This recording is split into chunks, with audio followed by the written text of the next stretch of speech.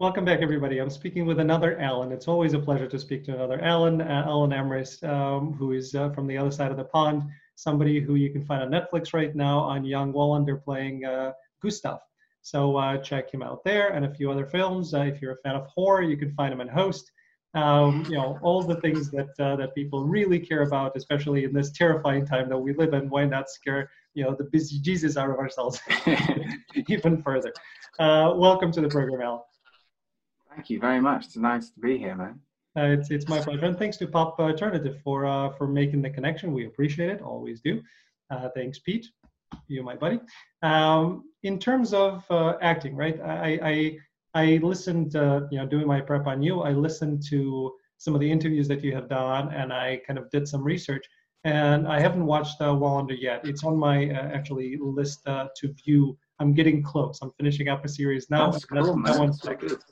Yeah, it's in my genre. It's in the genre. We all have huge amounts of lists of things to watch. I think, yes. Especially with all our streaming services available right now, there's an abundance of stuff available. It's tough, and yet I still find myself rewatching some of my favorite shows just because I find that I have a little bit of time. Maybe I had a little bit of time, not anymore, since I'm doing an interview a day, and it takes about 3 hours of prep per person. So I usually time. What's your favorite shows, man? The West Wing is my top drama on TV, and I didn't watch it when it was out, and then I kind of started watching it a number of years ago, and then I've rewatched it since a number of times. So West Wing, Billions in terms of drama, that's my number 2. I love Suits. I don't know if again, kind of Suits went because they were not in streaming. It was on USA Network. So here. Yeah, it came over here, and then someone else came over here, and they married into things over here, and all that wonderful stuff. So those, and then I love Psych. In terms of comedies, so Psych is my favorite. I love Chuck, and then The Marvelous Mrs. Maisel. Those are kind of my top 3 in terms of comedies. So what about you? I like loads of stuff. Have you ever? I recently. I need to start watching it again. It's a really old one. I don't know if you've seen it. Shogun. So it's Showman or Shogun? Shogun. Okay, I've not seen that. It's about a guy who's traveling, trying to discover like a route to the Americas, and he's in the Dutch Navy. It's from like 1970. Cool. And he ends up in the Japans and shipwrecked, and him and his crew are taken as prisoners. Mm-hmm. In feudal Japan, and he ends up like discovering the way of the Japanese culture and working his way through, and understanding how their politics work and how their culture works and how it's being influenced by Catholicism coming in from Spanish. And there's a great line in it where there's a woman who says, "Yes, I'm Catholic, but I'm Japanese first." Which is a really interesting mindset that they had back then. Yeah, interesting. And then again, I know. Sorry for interrupting. I was just going to say, I know you have a karate background, so I don't know if. Yeah. For me, I watch pretty much every martial art film I can get my hands on. So I don't know if it's the same thing with you, if it has some martial arts aspects or spirituality aspects you have to watch it. Spirituality, yeah, I love. So for me, martial arts was always the physical element of it is almost secondary to the mental aspect of it. It's a mental discipline more than that is translated into a physical discipline. And so the style of karate that I trained was Wadokai or Waduru, depending on which school of you've come from. Mm-hmm. Which means peaceful way, and obviously karate is way of the open hand. So it's sort of this. There's a whole mantra which I'm gonna butcher by misquoting, which starts with like speak before you shout, and goes on and on and on, and ends in like maim before you kill. So it's always about doing the least amount of damage to end the situation that you possibly can, but to ultimately end the situation. Yeah. It's that's the type of philosophy that drew me to Tai Chi. and Nice. yeah, drew me to Aikido a little bit, and then I saw that as much as I like it, I fear that the applications of it in reality are not very good. So I kind of moved away. Jiu-jitsu's. Yeah, I might get a bit of a flack from every martial artist has their opinion. I mean, there's no such thing as a bad martial art, just a bad martial artist. But I personally, I prefer jiu-jitsu. I mean, Aikido and Judo are offshoots of jiu-jitsu anyway. They're just taking different schools of thoughts from jiu-jitsu. Yeah, it's a fascinating world, martial arts. I love it. I got started in it as a kid. Judo was my first, by the way, and then have always been in it. Never kind of made it a full-time endeavor and a full-time pursuit. And that's why I always say that there are martial artists and then there are enthusiasts. So I definitely put myself in that category. Yeah, and you also have a similar school of thought that there are fighters and martial artists. So yeah, like a martial artist is probably 9 times out of 10 the last person to want to fight, because they're at peace with their own anger, as it were. And they've found ways to channel it and use it for positive things rather than destructive things. Agreed. That's the part that I always enjoyed. To me, it was more the art. The martial was the application of it, but it was the art and what's beneath it and how it affects me when I am doing it. You talked in one of your interviews. You talked about kind of kata being the meditative state. It's a moving meditation. Tai Chi is the same for me at this point. Yeah, very much. Wasn't Tai Chi originally? I might be wrong. You probably know a bit more than me. Was it originally used as a way of disguising martial art as exercise? It could have been. Again, so Tai Chi has a martial aspect to it, and you can actually apply it to fighting, but it's utilized primarily, I think, by people right now as just an exercise. And then an offshoot of that is you have the Qigong, which is just the energy part of it. So everything is kind of tied in, but the internal arts versus the external arts. I grew up a Bruce Lee fan. So for me, when I put on, a karate uniform, which I have, and then I have a taekwondo uniform and a judo uniform, I like it, but I feel most me when I have my Tai Chi or a Kung Fu uniform. To me, energetically speaking, it's me. So you're more of a yielding energy than a contending. Yeah, I'm all about movement, and if you're a fan of show called Avatar: The Last Airbender, I don't know if you've ever watched that. I haven't seen it, which is I probably should, as a self-confessed nerd, I should probably watch it.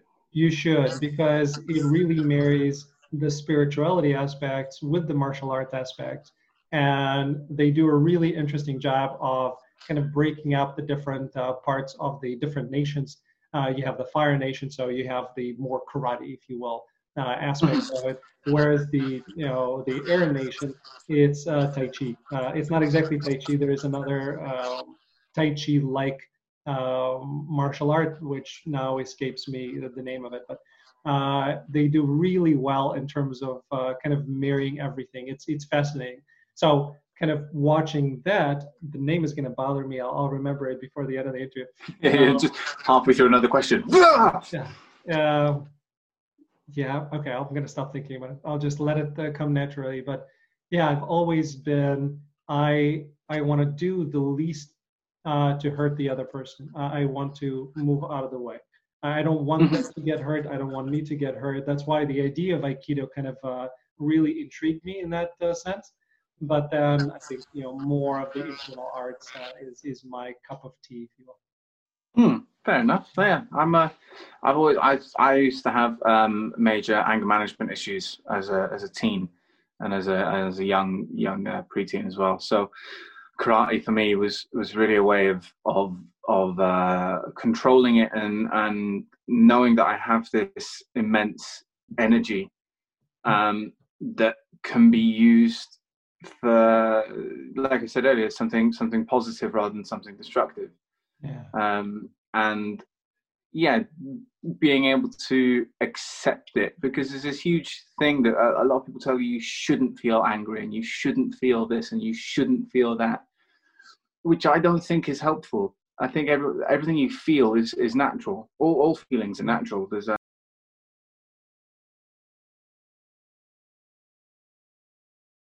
So, you know, we had this conversation with the guy who was leading the meditation class, guided meditation, and I spoke to him about you're telling us to accept our feelings and accept all of our feelings, whilst also telling us to be present and peaceful and trying to find harmony in ourselves. So how do we do that whilst also accepting rage and anger and jealousy and all what we perceive to be negative or bad emotions? And he just talked about how you just need to allow, as long as you accept those things and allow them to flow through you, and realize that these things can be used for good and for positive things. It's good to be angry about I don't know how you are, how you feel politically, but say if there's something that you don't agree with that is happening in humanity, it's good to get angry about those things, because if you don't get angry about it, nothing's ever going to change. You're never going to contend against it. You're never trying to push to change these things. If someone's trying to mug you, if you're backed up into a corner and there's nowhere else you can go, then of course you need to be able to fight for your life. These things happen. But yeah, it's a case of allowing yourself to accept these feelings, and I find that is a great thing through martial arts that a lot of people are able to do. Yeah. Any kind of rejection, it's you're denying parts of yourself. So it's better to process that through my meditation teachers and my spiritual teachers were saying, observe them like a cloud, and the cloud goes by, and along with that, you can release it. So as long as you're not kind of having it inside of you and letting it fester, as long as you process through it, understand what's happening. For me, as an empath, there was an extra part to it of realizing that some of those, feelings or emotions may not be your own, may be something that you just picked up because you're around other people, and being able to release that as opposed to try to figure out why the heck am I having these thoughts. So, move that through, and that's again my philosophy, I think, in life is heavily influenced by martial arts, from the perspective that it's all about flow. The talks flow, all the martial arts talk flow. So it's that same flow of emotions, it's that flow of energy, and being yourself while removing other things that do not suit you. Yeah, and these kind of lessons are always transferable. Like when I was at drama school, because I went to the drama center, our main ethos was a thing called character analysis, which was based on Jung philosophy mixed with Laban dance technique. So the understanding of flow and energy productions. Yeah. So if it's free or bound, is it time stressed? Is it space? What kind of space does it flow through?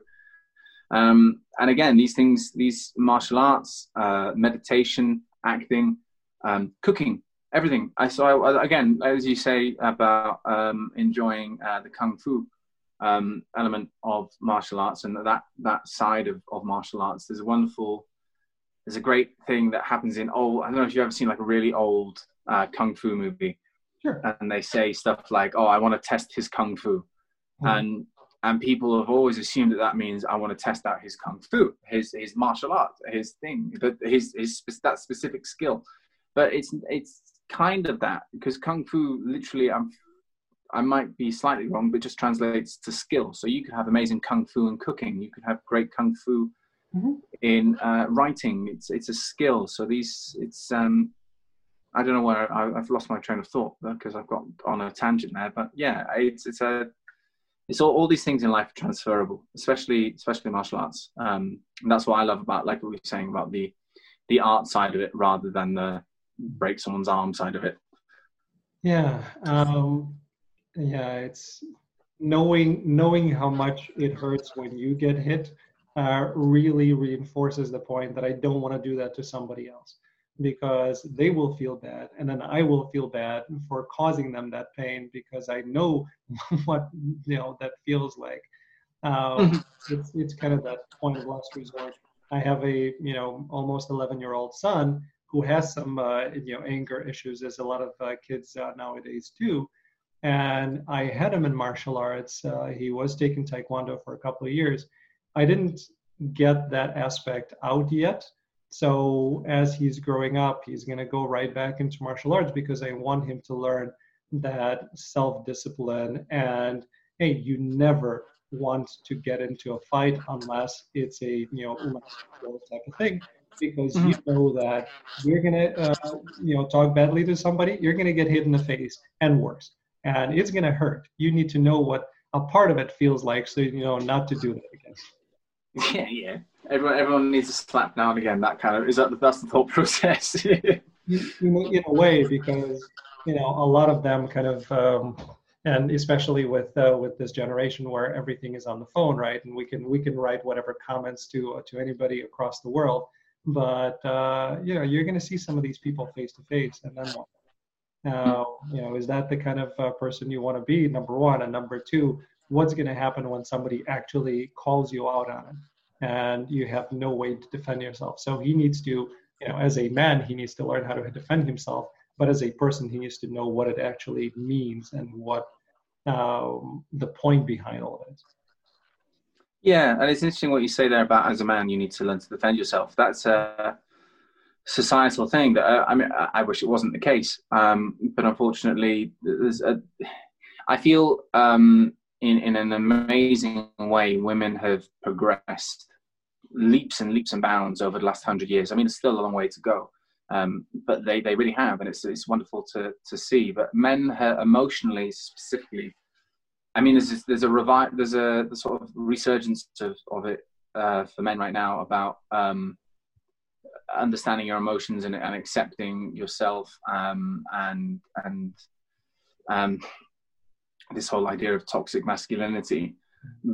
But in the grand scheme of things, men really haven't progressed very much in the last 100 years. So it's really refreshing to see that it is now starting to become at the forefront of things, that we're saying that, look, it's okay for men to feel. Because I feel like that's where a lot of violence from men come from. And again, that's why a lot of martial artists don't have it. Are taught in a way to accept to be able to accept and manage themselves, which is a struggle for a lot of men, because of societal pressure of what this whole thing, what being a man or be a man, like what the fuck is that? Just be yourself. If you associate as then you're a man. What more do we need? Yeah, it's an interesting, it's an interesting thing, especially what's happening now. You have a lot of aggression in the world, and then on the other side, you have a lot of awakening in the world. And I think that unfortunately and fortunately is a part of the process of evolution, is that some of this really needs to get processed out of the system while other new things come into play. And that process is a painful one, but I think hopefully, at least the way that I see it, it'll get us to a better place where we're more balanced as a people. And we'll find out. I mean, diamonds are crafted out of extreme pressure, so let's see what happens next. Yes, let's see. And I like how you alluded that acting has a lot of similarities to what we were just discussing, because I believe truly that it does. And I was very happy to hear that some of the acting training that you were going through in drama school was utilizing that.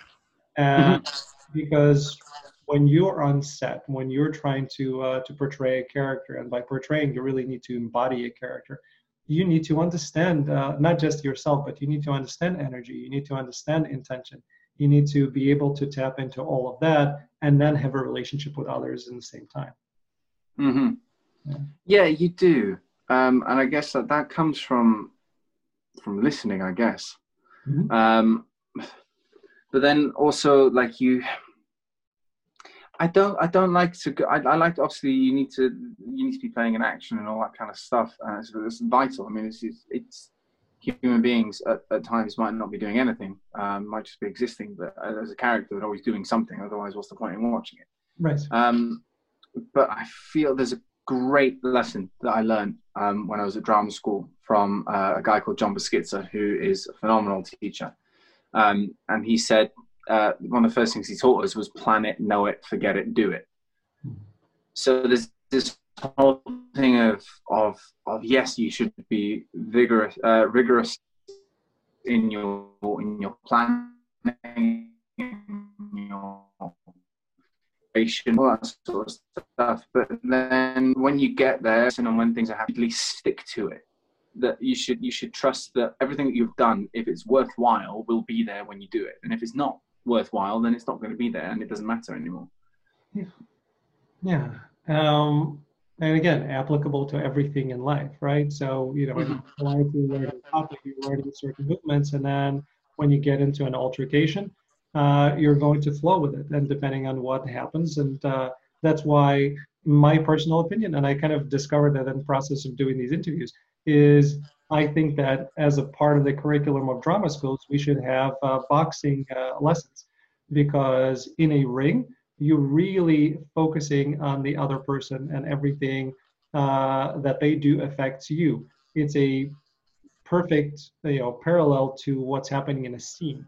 And if we learn how to do that, then we can flow much better within the scene. So I agree with what your teacher was saying, because you have to throw it out. You have to not pre-plan things, and knowing that you already have done the work, it'll come when it's needed.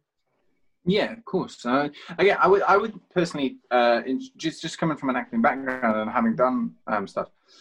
Well, I am an actor, so of course I come from an acting background. But having come from a martial artist background, I would introduce more something like capoeira into acting training over boxing, because as an actor you kind of need to be in tune. I'm not saying that boxers aren't in tune with their whole body, but the freedom of that movement for capoeira. Person, and also it's about filling the space, which is a really interesting concept, and it's a bit more, flowy, upbeaty, and it has an element of joy to it, which I think all acting should have. It doesn't matter what you're doing; it should always be joyous for the actor, even if you're. It's difficult to articulate, because obviously if you're in a painful scene and it's a painful moment for you, it's still going to be painful, but this is strange sort of, it's painful but still joyous. I don't know how to articulate that. It's something that only other actors would probably understand, or people who have done it before. I want to follow up on that. Very interesting thought about capoeira. The only thing that kind of comes to my mind, and I like all of the aspects of it, is that in capoeira, it's always accompanied by music. And yes. If we get to that point, is it going to be something that we're so associating with that in a scene we will feel like we need some music? I don't know. Oh, no, I don't think so. I think it would teach you to allow yourself to be affected by the external circumstances. Okay. Yeah. Interesting. Because obviously, if you're boxing, this is another thing. Boxing is about dominating the other person, whereas acting isn't. Even if your character is, there is an element of you that is having to be like, okay, well, what am I giving them, and what are they giving me, and how are we working together to make this thing. So I feel like capoeira training has that. It's sort of like, okay, well, he's going there, so I'm going to go here, and we'll always be filling this space and dancing with each other, which is what beautiful acting is, in my opinion. It's Okay. Sorry, I go off on tangents and no, me too. Yeah. Because you're right. Boxing is more dominating, although again there is offense and defense. But my tangent immediately went to Wing Chun and the practice of hands. Sticky hands. Yeah. That would be also interesting, because that it's all about and kind of flowing, giving, and anyway, moving on. So back to the acting part of it. You mentioned something that actually I haven't heard too many people talk about, which even in a painful moment, there is a moment of joy. How did you discover that for yourself?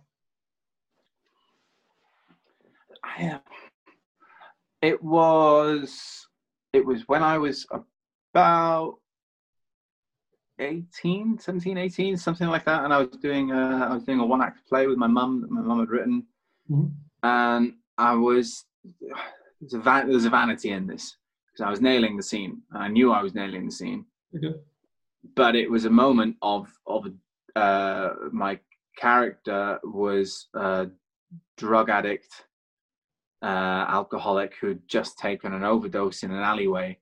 And through the play, he's discovered that he's talking to his mother in the alleyway, and has been searching for her for a very long time. And it's just unfortunate that it's at the moment that he's taken this overdose, and he's dying. And there's this moment of him talking with her and asking these questions and having almost like having closure, but it's incredibly painful. And I knew that I had the audience. I knew that they were part of it, and that we were together in this, and that they were enthralled by this story.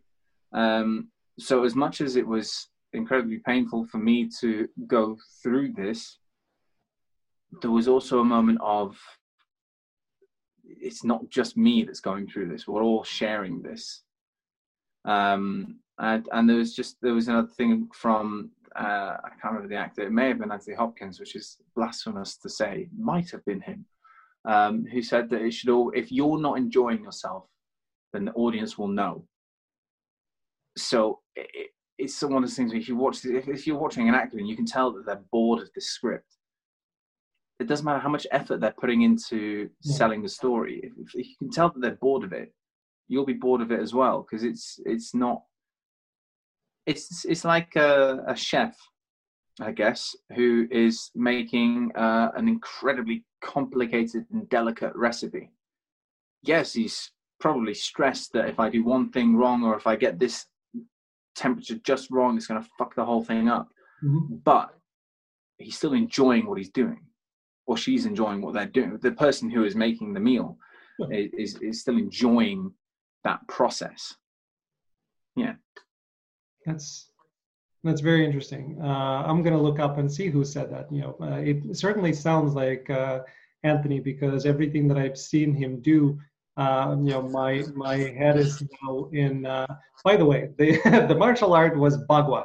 Bagua. See, I told you it happened halfway through a question.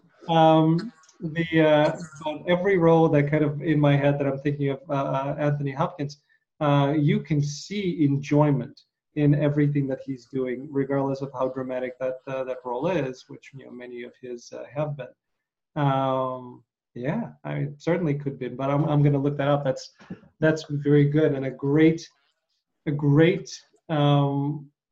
thing that many, as they're watching, they're going to see and talk about adding layers naturally, not just I have to be angry and then I have to enjoy it and then I have to all of that pre-planning and mind over performance stuff should not be involved. But if you can find the joy in that drama, I think that'll add so much to the character.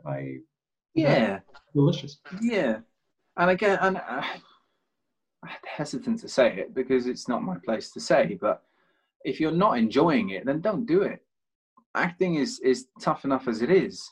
Yes. I mean, like this week alone, I've been doing a chemistry read and a meeting with a director and an acting workshop. And I mean, the acting workshop alone, I got given the script. It was 6 pages long, and the only time I had to learn it was 2 hours last night, which was immensely stressful. Mm-hmm. But if I didn't love it, I wouldn't do it. So if you're not enjoying it, then find something else that you find joy in and do that. Just do whatever makes you happy. And I think that's the best actors in the world. When you see them, that you can tell that they love what they do, and that's why you watch it. It's just like it has a similarity to watching a child play. There's another lesson I got that I really stuck with me growing up, was to be childlike and not childish. This fascination with your surroundings and whatever's near you, and everything should just be incredible. Like someone gives you a piece of cake, and you shouldn't just be like, "Oh, this is nice." Like, gee, this is the best cake I've ever had in my life. Where did you get it? What is this? Who did this? What things that there's enough in the world that makes you feel like shit. So do your best to, whenever you can, do what makes you happy. Perfect. Mic drop of pithy quotes. Yeah. No, I love that. That is perfect. Yeah. I want to ask you a little bit about some of the projects that you've been working on, just because from an acting perspective, it's interesting. On your IMDb, pro, it talks about, Johnny English.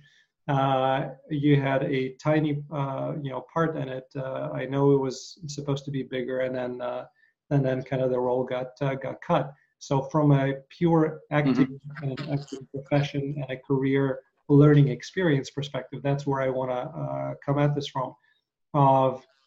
This was your first kind of gig out of drama school. It seems like a huge opportunity to be a part of the movie with incredible people who you grew up watching, who I grew up watching, and then you do a good job, and then after the first day, they say, "Hey, we've written the role out." What was the process like of getting over that and learning and moving on?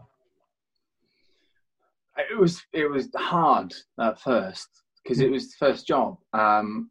So it was a bit of a kick in the guts to be told that. But then my agent, who is phenomenal, Jonathan at Identity, was on the phone with me, and he explained, "Look, they wanted you to know that this was nothing to do with your performance. It was purely a physical mismatch of physicality didn't work," was the words they used.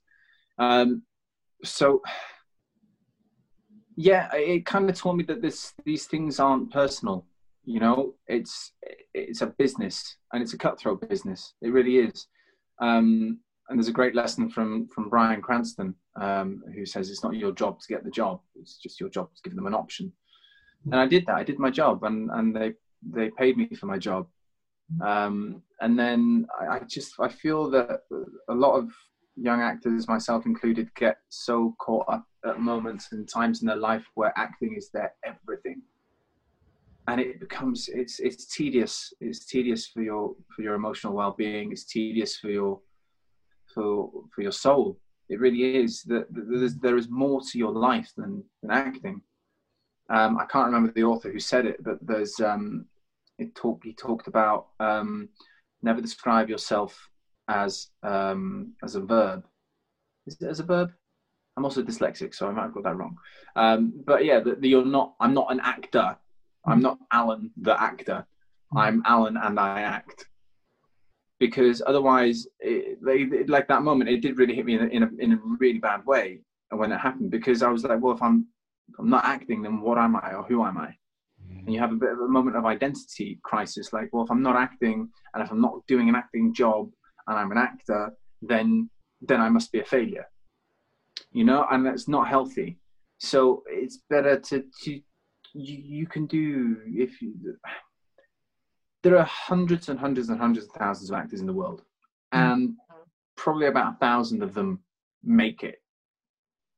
So if your obsession is becoming about always working as an actor, then you should really stop, and not stop acting. It's not what I'm saying. I'm not saying stop. I'm saying stop and take sort of stock of your life and realize that there is a large chance that you probably will not make it in this world as an actor.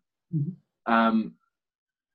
So do things that will make you happy alongside it. Like, I love cooking. I absolutely adore cooking. Probably a bit too much when I was growing up because I was a bit of a fat kid. But I love it, and I love cooking for other people. And I love metal music, and I love art, and like going to the cinema and being playful with my family, and all these different things. And these things all bring me happiness in the world.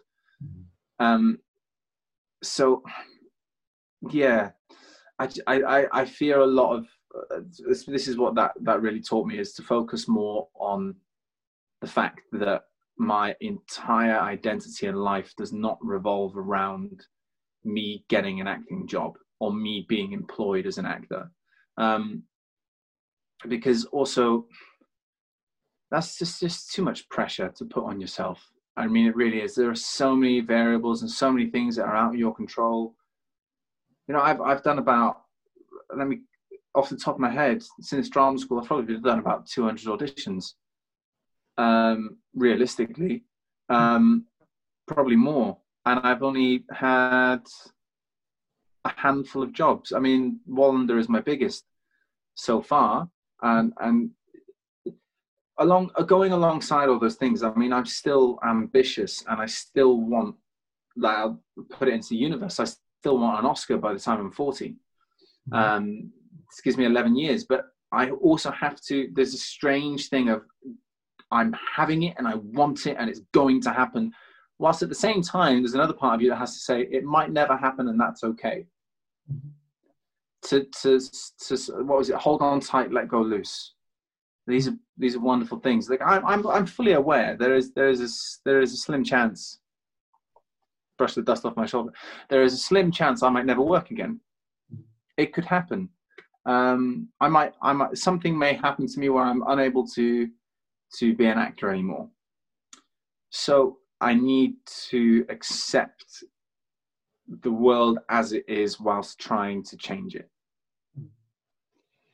And this is one of the reasons why I wanted to have you on the interviews, because as I started doing research, I saw that perspective, I saw that level of maturity, and for as painful lesson as it was, how great that you had it at the beginning of your career, because now it allows you to look at things from a 100% healthier perspective. And I'm very happy that that you've made the right conclusions after it. Yeah, it's a thing. As soon as you do an audition, just let it go, forget about it. I did, funny one. So this happens now and again. Mm-hmm. I auditioned for a project about a year ago. I can't say anything about the project because it's still all under wraps. I auditioned for the project a year ago, assumed, no, I haven't got it. Fair enough. Mm-hmm. And then my agent called me out of the blue about a month ago and said, Alan, cast your mind back to this time last year. Do you remember auditioning for XYZ? And I was like, yeah, great, because they've offered you a different role in the same project. And I was like, right, from a year ago. And it's like, yeah, they're still casting, they're still going. And I was like, oh, well, great, but it's just you just have to kind of let these things go. If it's meant to be, it's meant to be. Just do everything you can, and then let it go. Put it all out into the universe, and let it come back to you. What's meant to come will come. Yes. Do it for the love.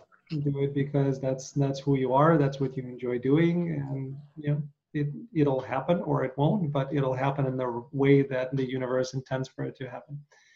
Yeah, of course. Difficult lessons to learn, but you're much better and much more well-rounded and a happier and a healthier person when you do learn those lessons.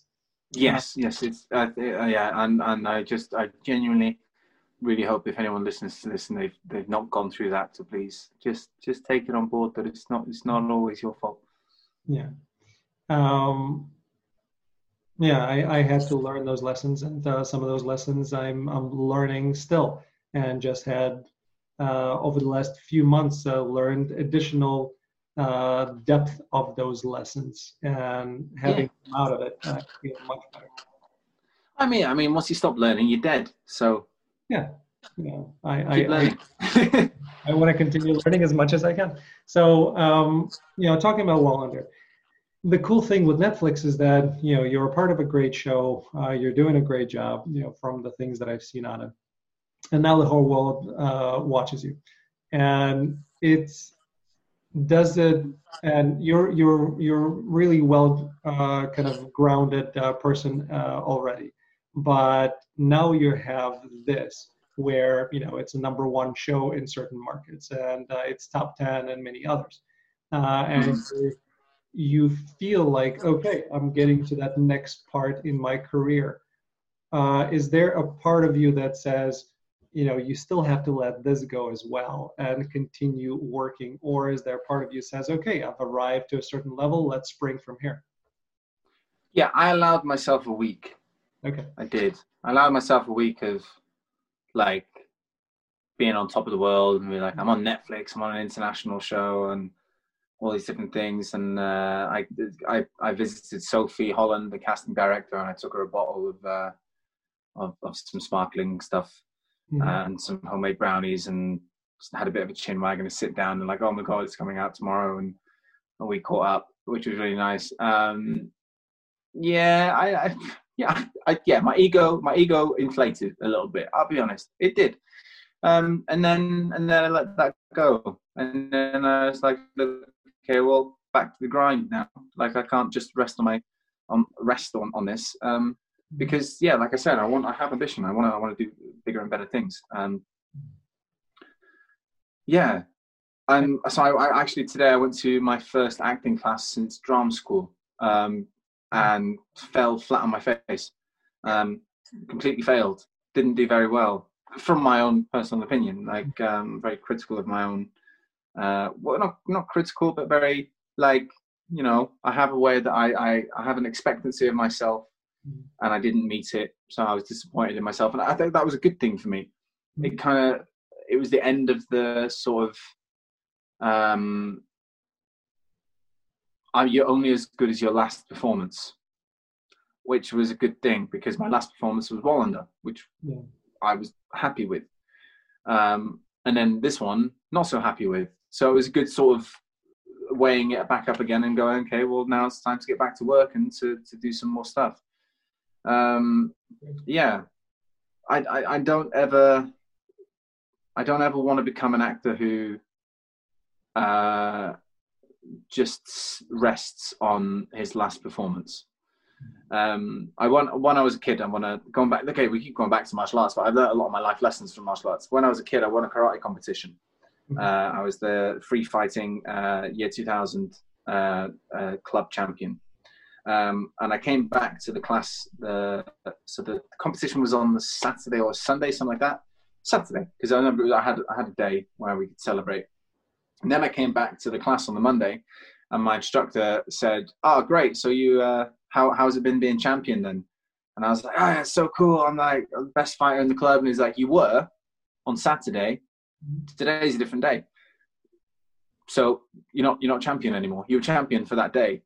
Well done." And huge congratulations, you did a good job. But now you've got to go back to work. You've had your moment, you've enjoyed it. Now crack on and go back to it. And I that kind of stuck with me growing up. So yeah, I don't want to let myself. I don't want to allow myself too much of an ego. Yeah, it doesn't serve my work. No, I agree with you. So again, good approach, and the lesson out of all of this is martial arts is good for the development. Martial arts is good for life. Yes, everybody should be doing it. Few more questions before we wrap up. Um, the different projects that you've been on, and again, there's more coming up. If you had to pick one that was instrumental in you believing that this is something that'll be so useful for your career as an actor, not from the exposure perspective, but this lesson I'm going to take with me forever. Well, what was that, and what was it about? There's a couple. Mm-hmm. There's a couple. There was one of the first ones was working on. I used to be part of a company called the Uchelge Centre, a repertory company back in Wales, and that was when I was from like the ages of 11 up, and it was always Shakespeare they were doing. It was taught by Mira Stanford Smith, who was an ex-Guildhall graduate, and she was the first person to sort of show me that this isn't just a fun and frolic. It is that as well, but it's also this is a career. This is an art form. This is a discipline. This is something that you can really leave your mark on the world with if you do it properly.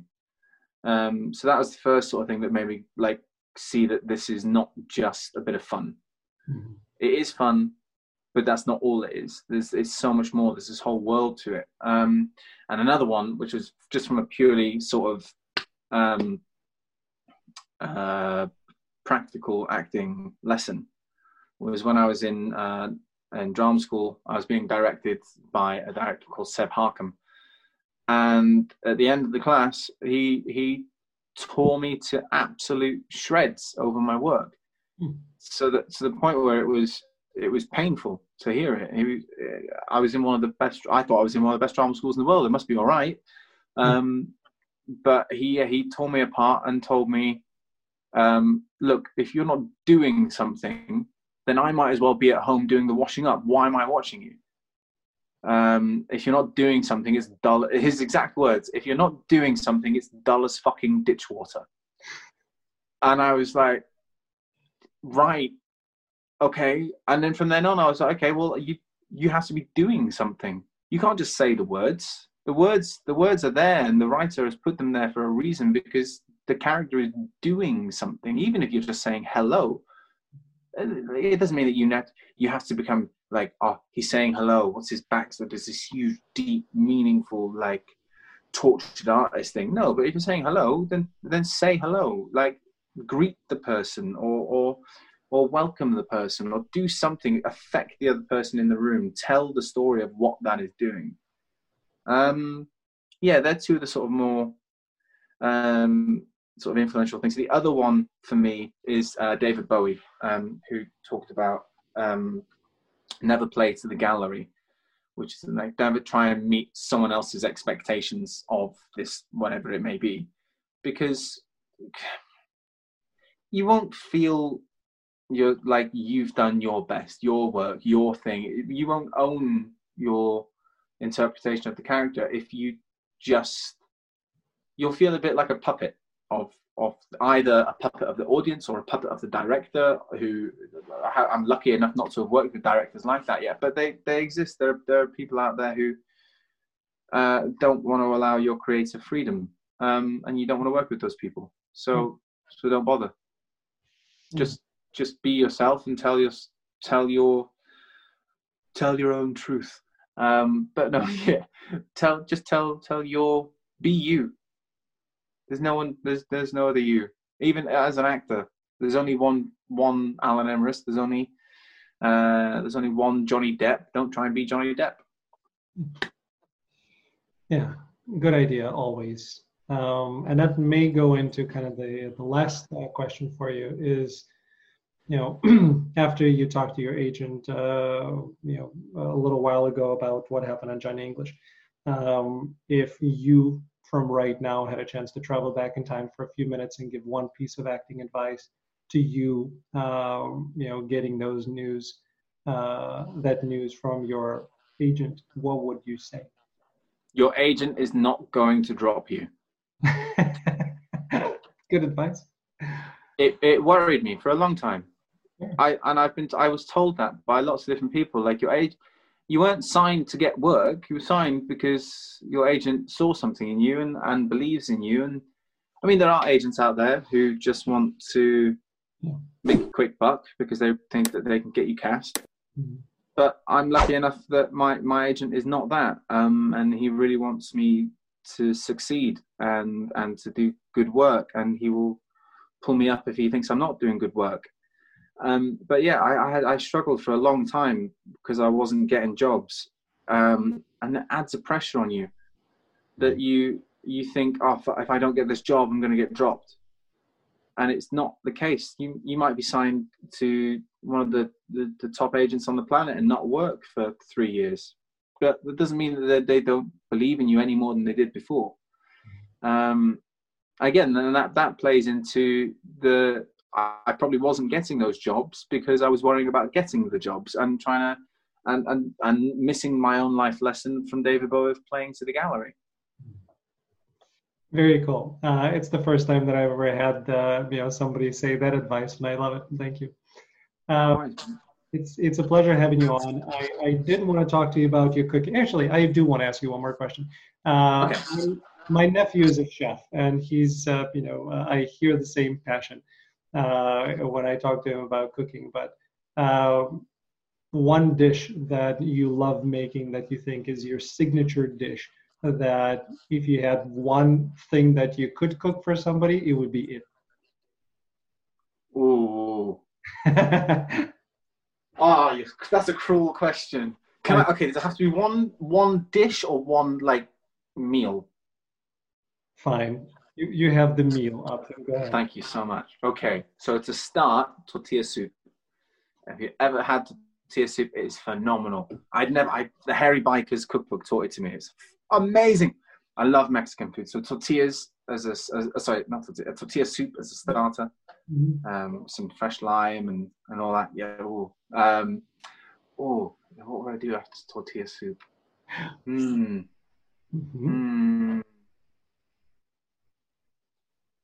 A really, really good margarita pizza.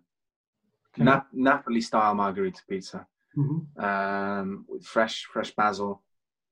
With red wine. Has to be with a really good red wine. A nice like a Grand Reserve Rioja. Doesn't have to be expensive. Note for everyone out there, go to Lidl's. They have amazing wine. It's really cheap. If you're in the UK, if you're in the States, just don't buy American wine. And then to finish, a fresh chocolate brownie with a espresso chocolate sauce and some real vanilla ice cream. Okay. Maybe a follow-up after that as a second dessert, as a cheese board and wine, and sit around and watch a movie. Yeah. Sit and watch Wallander. And might as well give people something to watch there that has. Yes. Watch young Wallander, drink wine, and have a good night. Yeah. Thankfully, I'm in Chicago, so I get plenty of chances to eat Mexican food. We have wonderful Mexican food here. Large. I've not been to the States. I know you guys have got you're literally right next to Mexico, so you have the best kind of. Oh, it's like me being right next to Europe and having that food. You've got all the Mexico. Oh, I'm so jealous. Yeah. Chicago being a metropolitan city, even though we're not close to the border, we have just kind of a wealth of culinary traditions from all over the world. We have top French restaurants. We have a lot of Asian cuisine. We have Mexican food. So it's a lot of different styles. So when you get a chance to come and get your Oscar in LA, stop by in Chicago on the way from UK, and then experience us for a bit. I need Chicago style pizza as well. I've not had that yet. Yes, it's the proper pizza pie. Yep, it's this thick. In Chicago, there are a couple of places to go to, and I'm going to mention a couple of them. I'm not saying which one is best.